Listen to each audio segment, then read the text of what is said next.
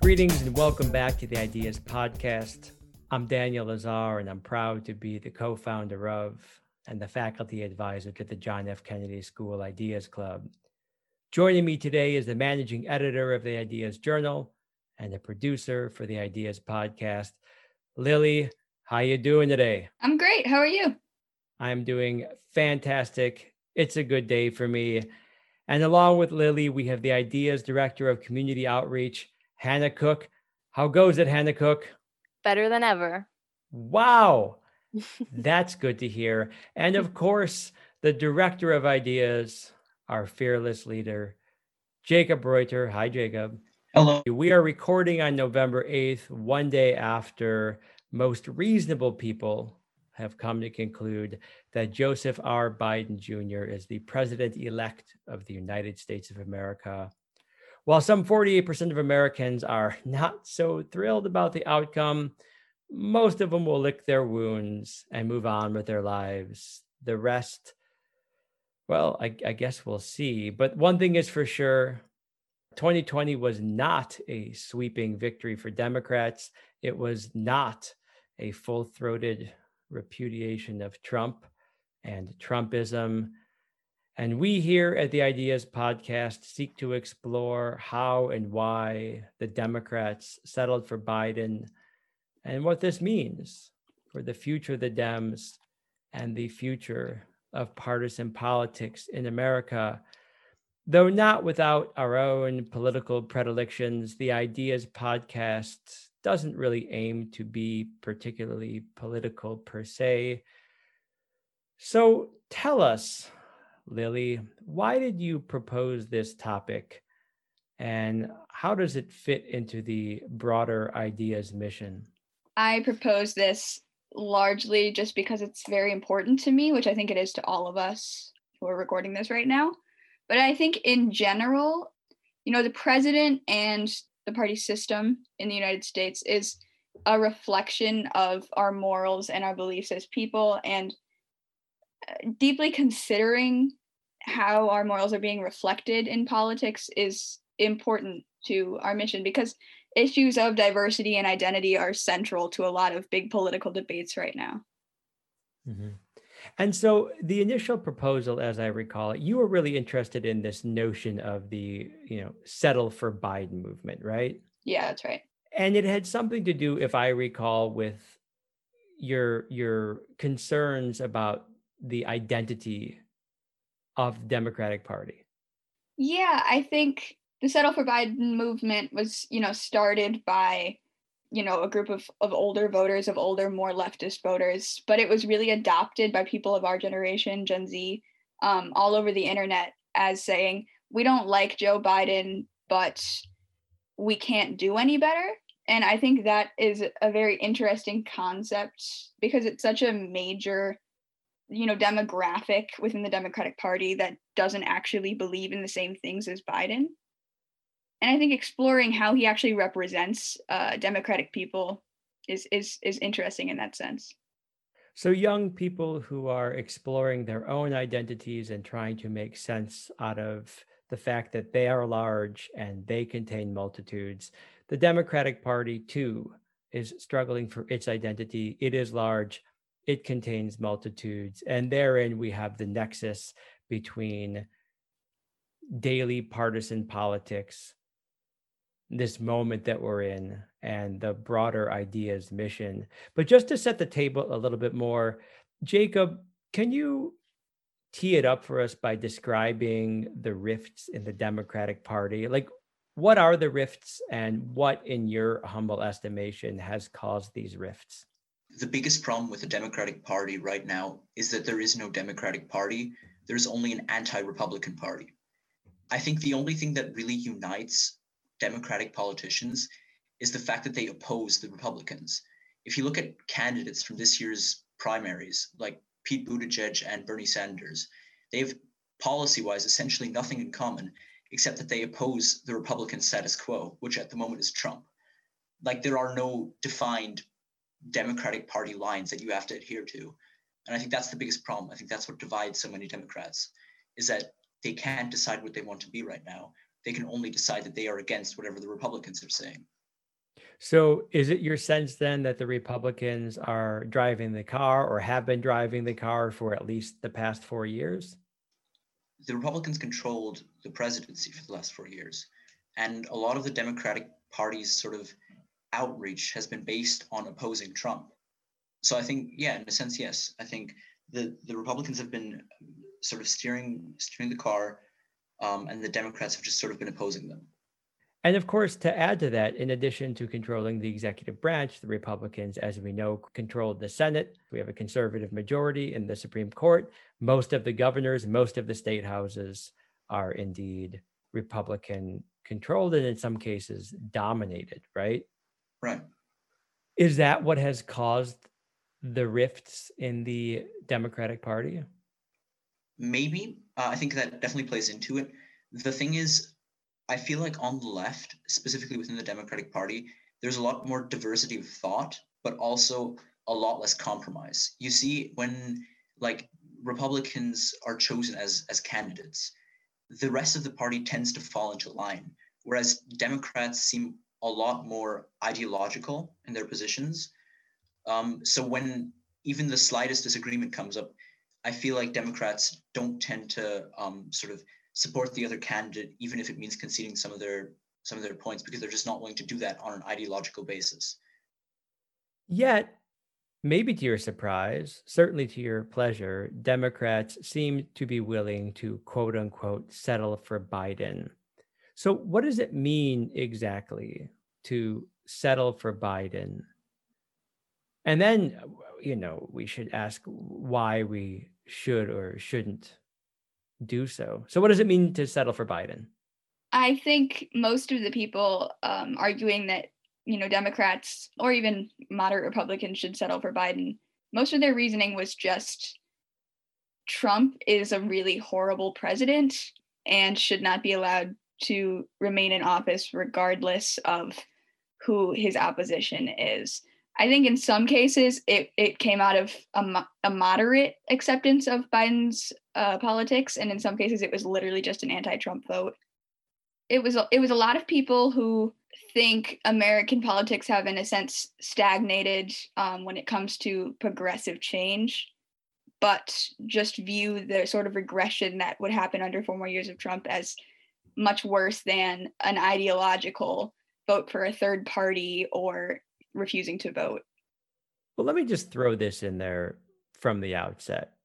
The Democratic Party settled for Biden because Joe Biden won the Democratic primaries rather handily. And not to throw too much salt into the discussion too early, but I wonder about this whole settle for Biden movement. I mean, don't we all settle for the person who's democratically elected in a reasonably fair process through the primary system that's been established? Ideally, yes, but Democrats don't have a tendency to do that. Specifically, I think the settle for Biden thing is strong with the Bernie supporters and the Warren supporters, the sort of progressive wing of the Democratic Party who is not too happy with the choice of Joe Biden. This settling for Biden doesn't really apply to most of the Democratic Party. It's more about getting the progressive wing on board with a not so progressive candidate. Have you all in your minds settled for Biden? More than that, I'm a full-on Biden supporter, and I have been for quite some time.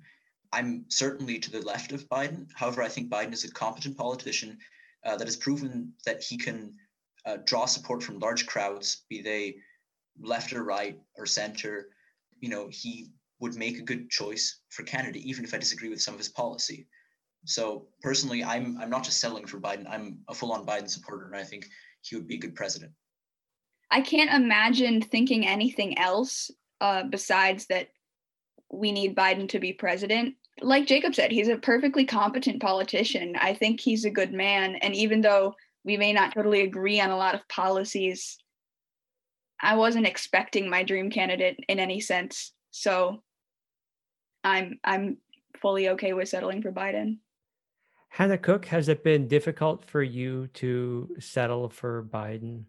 It was a little bit difficult for me in the beginning. I wasn't completely convinced of Joe Biden when he won the primaries, the Democratic primaries.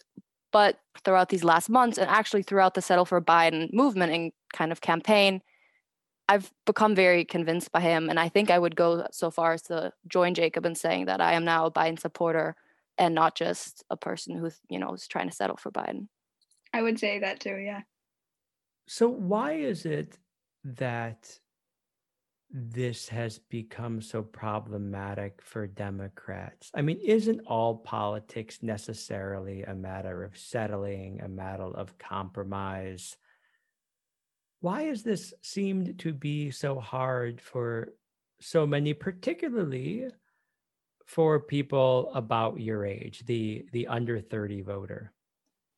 I think it might have something to do with the fact that we had a Democratic president for 8 years.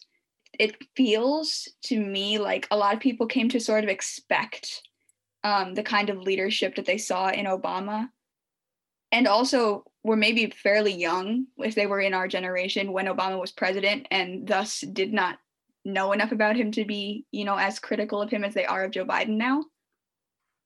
And I think people are also rather disappointed with the way that it seems the Democratic Party did not have their stuff together when Obama left office, because so much of the progress they made during those 8 years, although it was already very incremental, was erased so quickly.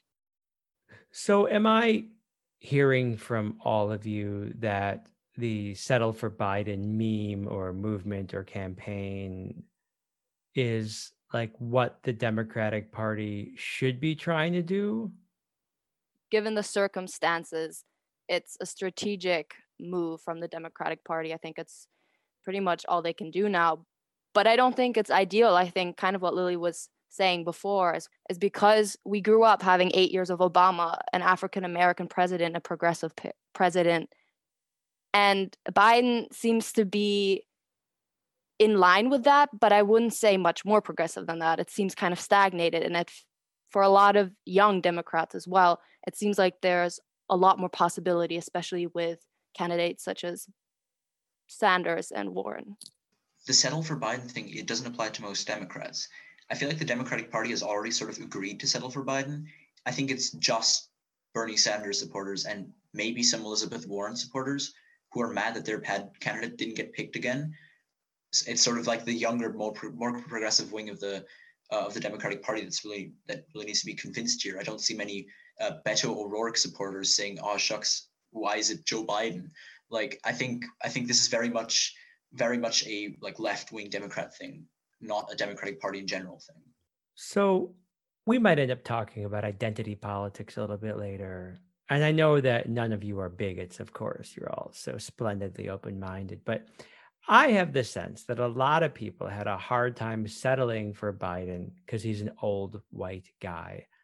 And somewhere between like ageism and racial identity politics, it made it hard for people to settle for Biden. Tell me how wrong I am. It's interesting that you saw that. I saw really the opposite, I feel like. I think people were much more willing to settle for Biden because he's an old white guy. He's sort of the standard of, capable politicians. I think that helped him, as opposed to Hillary Clinton, who a lot of people ultimately did not settle for. She was a woman, and a lot of the arguments against her were in some way related to that. Though it might not be necessarily satisfying, especially for women and minorities, him being a white guy, an old white guy, was completely fine for him. It might have helped more than it hurt. I would agree that it helped Biden in the long run, but I feel like for me personally and for what I've heard from people around me, you're actually spot on, Lazar, not Lily, about it. I mean, I found myself yelling at my TV during the election saying, why are there two white old men looking at me right now and the two pictures up on CNN? And it was kind of vexing and kind of annoying, but I think Lily's right. I think that's what made him relatable in the long run for more voters. Can I ask, have you three heard as frequently as I have heard friends and family members say something along these lines? like, yeah, Joe Biden is the standard bearer, but like, does America need another white man in a position of power? Do we need another white male president? I've heard it a bunch. Have you heard it a bunch? Yeah. Yeah. Yeah. Is that an okay thing to say? I think yes. I think it comes from a place of people feeling that the issues which are extremely important to them are being largely ignored because they're not first priority for white men. Barack Obama, I think people had a sense cared more about civil rights, cared more about police brutality, regardless of whether that was true, because he was a Black man. And I think seeing another white guy going back to that standard, which has been every single president except Obama, can be frustrating because we've had just the one perspective in a country which is supposed to be great because of all of the different perspectives which comprises it. So it doesn't bother anyone as much as it maybe bothers some people, that blatant ageism. And let's just talk about that first. That blatant ageism, open, defiant, blatant ageism can be expressed in polite society. I think when people like call into question the fact that Joe Biden is the oldest president of all time, they sort of link that to competence, right? Like they did the same for Sanders. Can someone who is this old really be president, considering like with age there come like, many, like the higher chances of many illnesses, specifically mental illnesses, like is this person fit to rule a massive nation? I think that's a perfectly legitimate concern. I don't know if this constitutes ageism necessarily. Well, it presupposes that his mental acuity isn't up to the task because of his age. Is that not a reasonable concern? I don't know. That's why I'm asking you. Because there isn't really any actual evidence that his mental capabilities are diminishing, and that's basically just right-wing propaganda. People using that as a justification not to vote for Biden clearly have no standing there because Trump is essentially as old as Biden, and neither of them have shown like mental deficits worthy of that concern.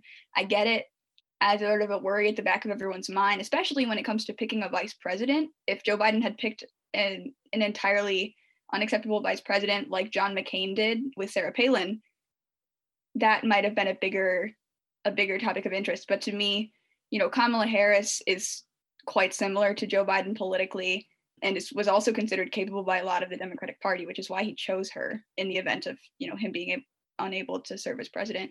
And we don't really have any evidence that he's been negatively impacted by his age in any significant way. So I don't think that is a justifiable issue to base your vote on.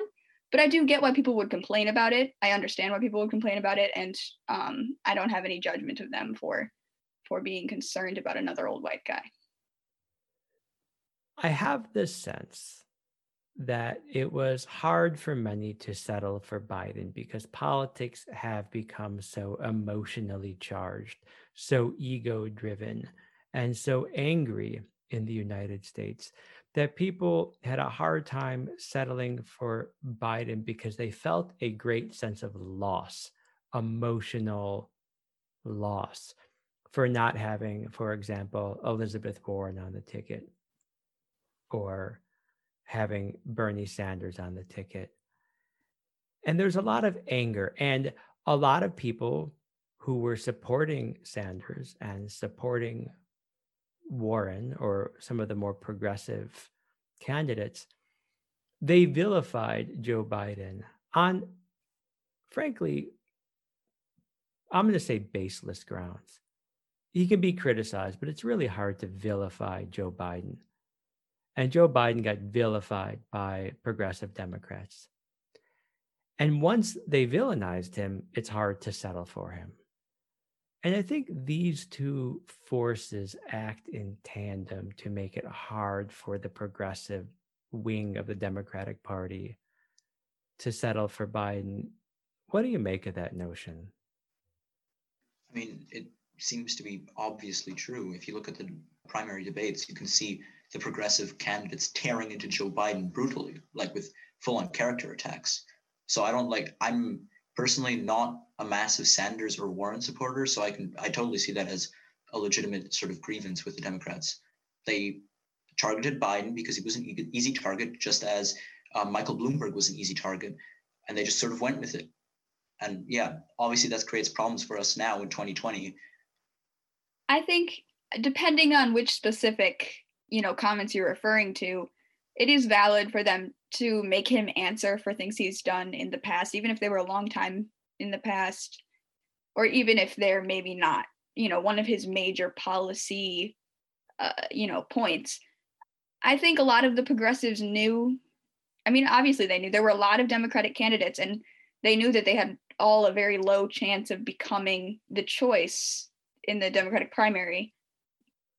Instead of talking all about themselves, I think the strategy was related to like trying to convince, people who would just complacently go with the most obvious candidate, Joe Biden, to question whether his ideas and whether he as a person would be the best candidate. And I think, yeah, it might have hurt him later on, but it doesn't mean that they shouldn't have done it, I don't think.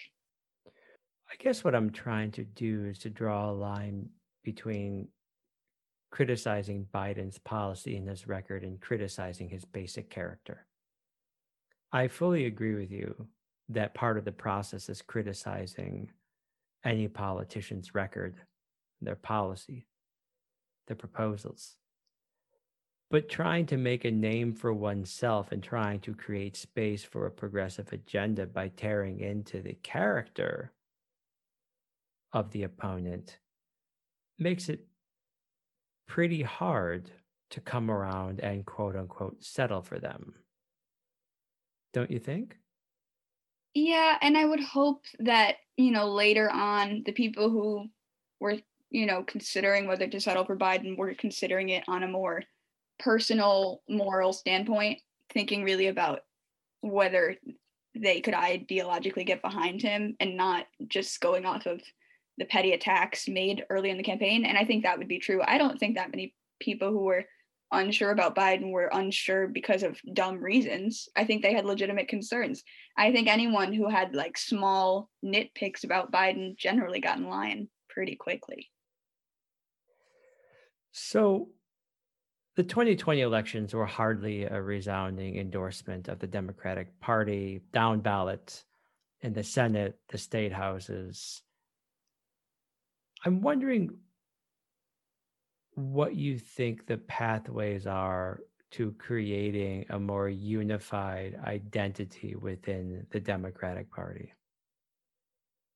Because Hannah Cook, you're saying that within 24 hours of Joe Biden seemingly getting the nomination, the divisions are already reemerging, and there's pressure being put on Biden to move left.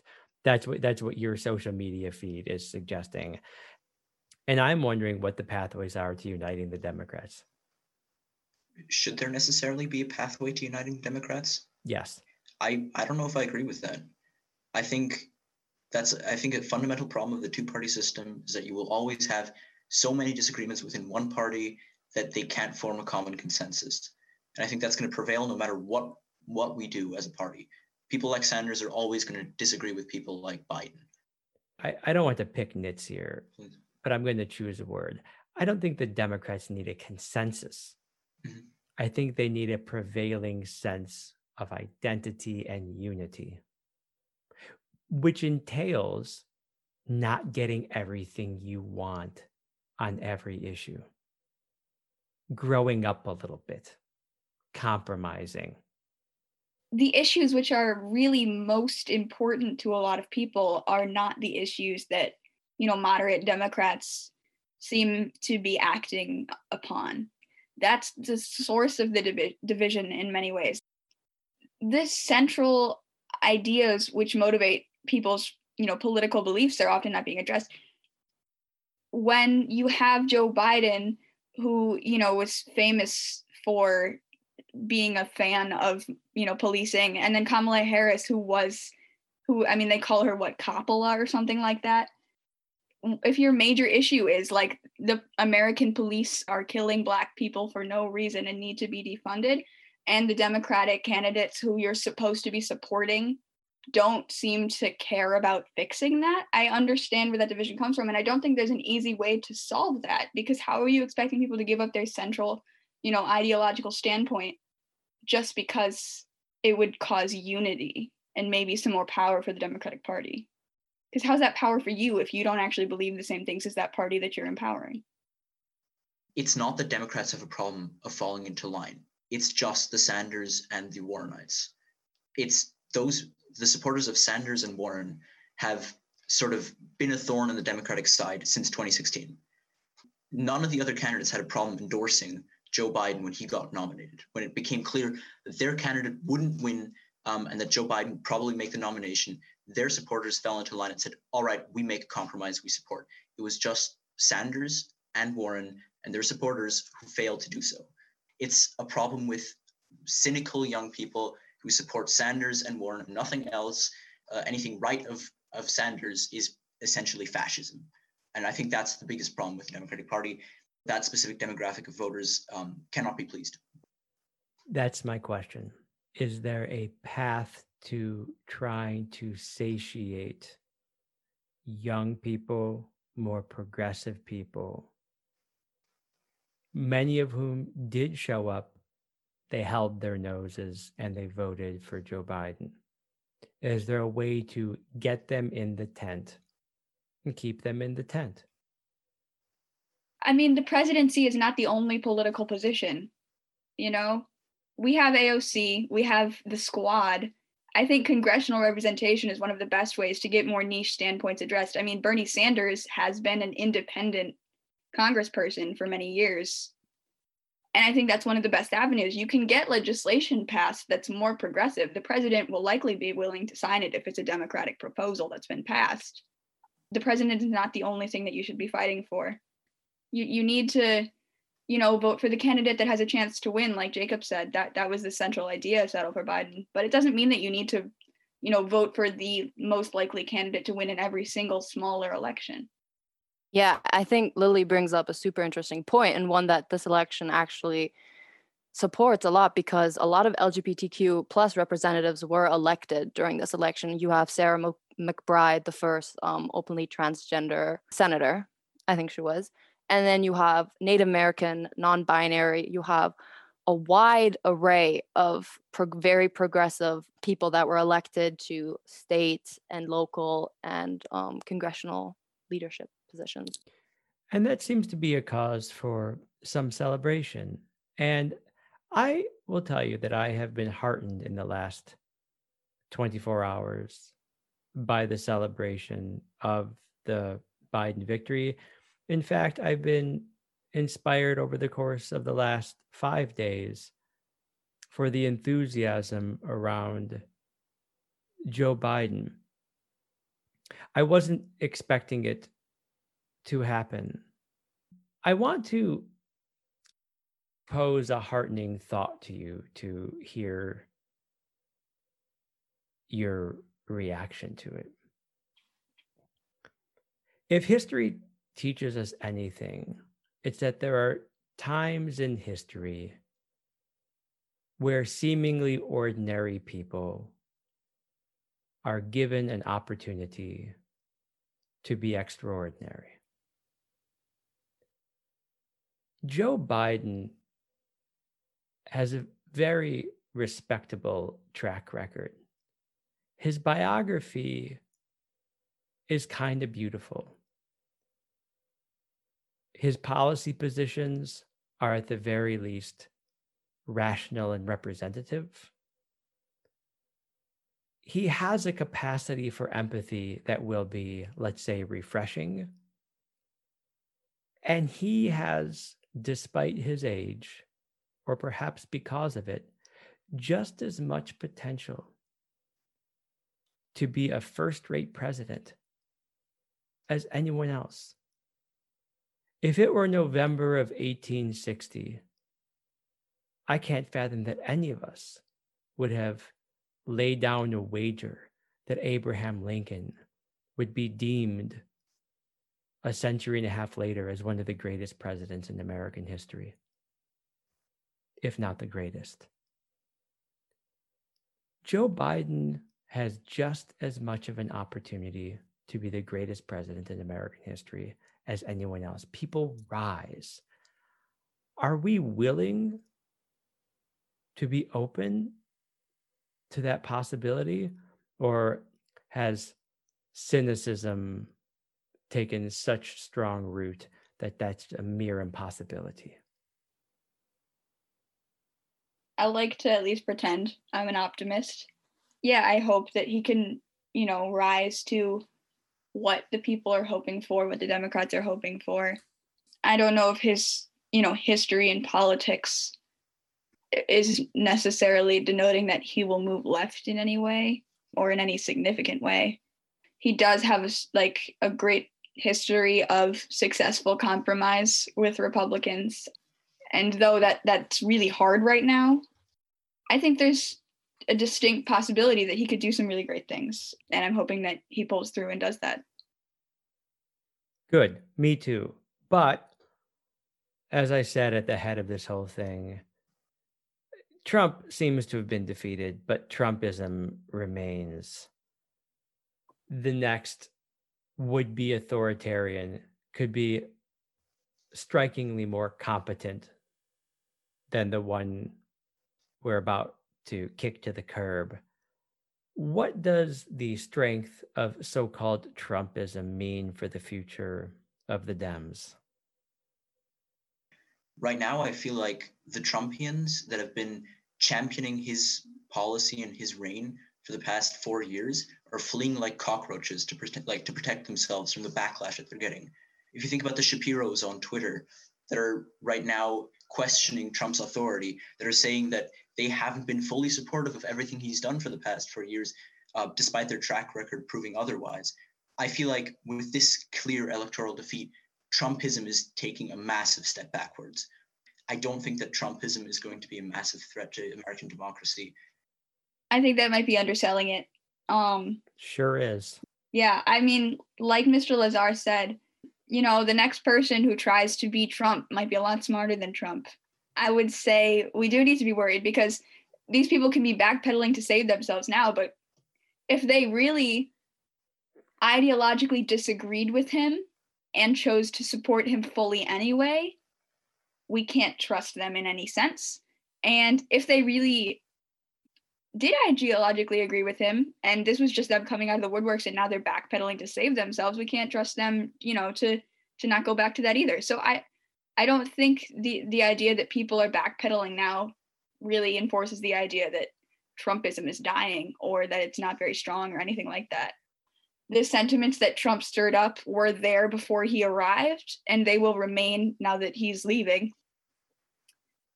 This blind loyalty and this passion that these Trump supporters have, and I mean, I still see it amongst Trump supporters. I mean, especially given this whole claim of fraudulent election, they're still very much united, and they're pissed off.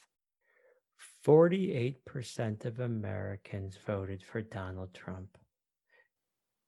It is as clear to me as can be that populist nationalism is alive and well in America. So my question is, what can the Democrats do? How can the Democrats establish an identity? How can the Democrats come together to develop, you're right, Jacob, not a consensus, but a sense of shared values, the most notable of which might have to be compromised to move forward an agenda that pleases enough people enough of the time and to stay unified? One of the strategies that the Democratic Party has had success with in the past is sort of, giving symbolic things. And I know some people are fed up with that, but in general, putting forth an African-American candidate, putting forth a female candidate, those were the Democratic Party's attempts to sort of appeal to a wider audience and say, we're understanding of your desire to be represented more fully. And even if we can't bring in a Sanders type, because you would lose so much of the Democratic Party doing that, maybe you could find someone a little more to the left than Biden.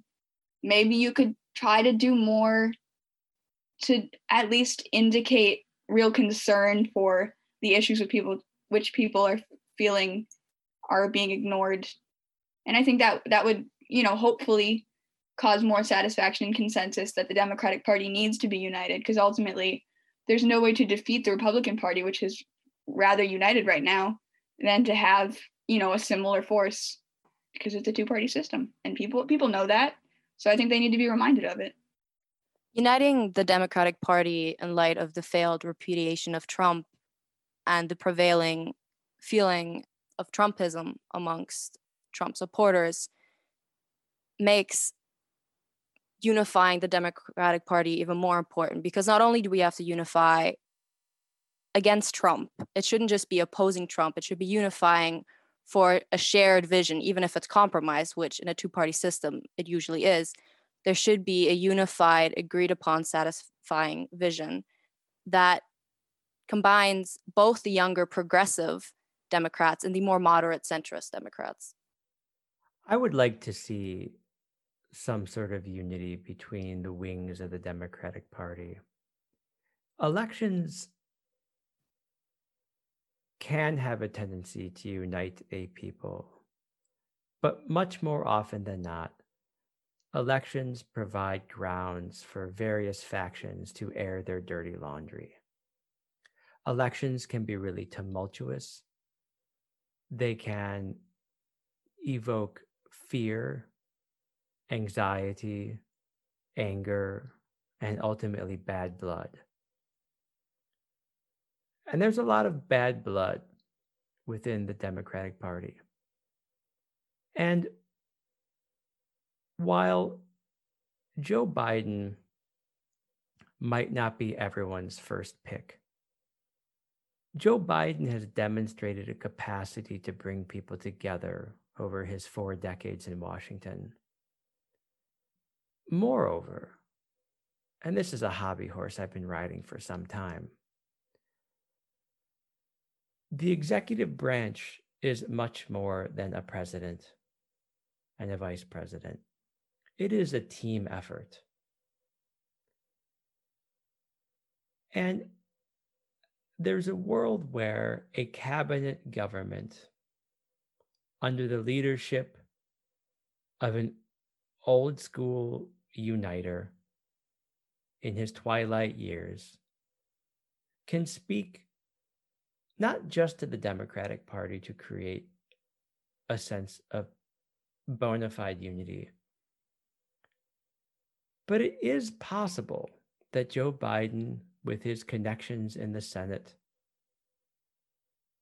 perhaps maybe because he's an old white guy, can speak to Republicans in the Senate and in state houses to try to get the country back on the right path. Most people agree, and there are plenty of Pew polls to support this, that the country is on the wrong track. One great thing about living in an electoral democracy is the opportunity to at least feel like you get a fresh start every once in a while. In the US, it's every 4 or 8 years. And we get a fresh start. It ain't clean. It's not a clean start. It's not a total reboot. But it's an opportunity to think afresh. And it's been a real pleasure to think through some of these problems with you all. But of course, I can't let you go without giving each of you a chance to recommend to our audience something that speaks to the Ideas mission. Of course, best if this is something that our listeners can get their hands on or lay their eyes on in the throes of a pandemic. Jacob, what do you endorse today? All right, so my endorsement goes to a YouTube channel that I've been binge watching over the past couple of weeks. It's called Modern Day Debates, and it's run by this guy called James, and he hosts debates on politics, science, and religion, and he himself sort of takes a backseat and just watches prominent online people debate. And it's entertaining and it's informative, so I highly recommend it. Modern Day Debates on the YouTubes. Hannah Cook, you always have such great endorsements. What's your endorsement for today? Thank you. My endorsement for today is Miss Stacey Abrams for her benevolent and untiring action in the state of Georgia, which, in my opinion, and in those of many others, led to Biden's success in flipping Georgia. She actually has a documentary. I haven't watched this, but I'm going to guess and go out on a limb. It's pretty good. It's called All In: The Fight for Democracy, where she talks about voter suppression. Yeah, so I'd go check that out. I'm going to go watch this. I have a question for you. Uh-huh. If offered a high-level cabinet post, should she take it, or should she double down on her efforts to be the next governor of Georgia in 2 years' time? I would go with stay in Georgia and spread your base. She's proven that she's incredible at networking, and I think she has great pull with the, what do you say, Georgian people? I don't know, people of Georgia. So I would say stay in Georgia and intensify her actions. She's done much good, but I think there's still, like, she has so much potential to do more. Liliana, our listeners don't know that you are wearing a chef's hat, like of the big white puffy, and you're wearing an apron too, a white apron. It's been entertaining to me the whole time. I feel like I'm watching the Swedish Chef, and you sort of like bounce up and down when you talk sometimes. I'm just waiting for you to say Borka, Borka, Borka, but you haven't, but you can give us an endorsement. What do you endorse, Lily? Now that you said that, I feel like I should endorse Ratatouille or something. But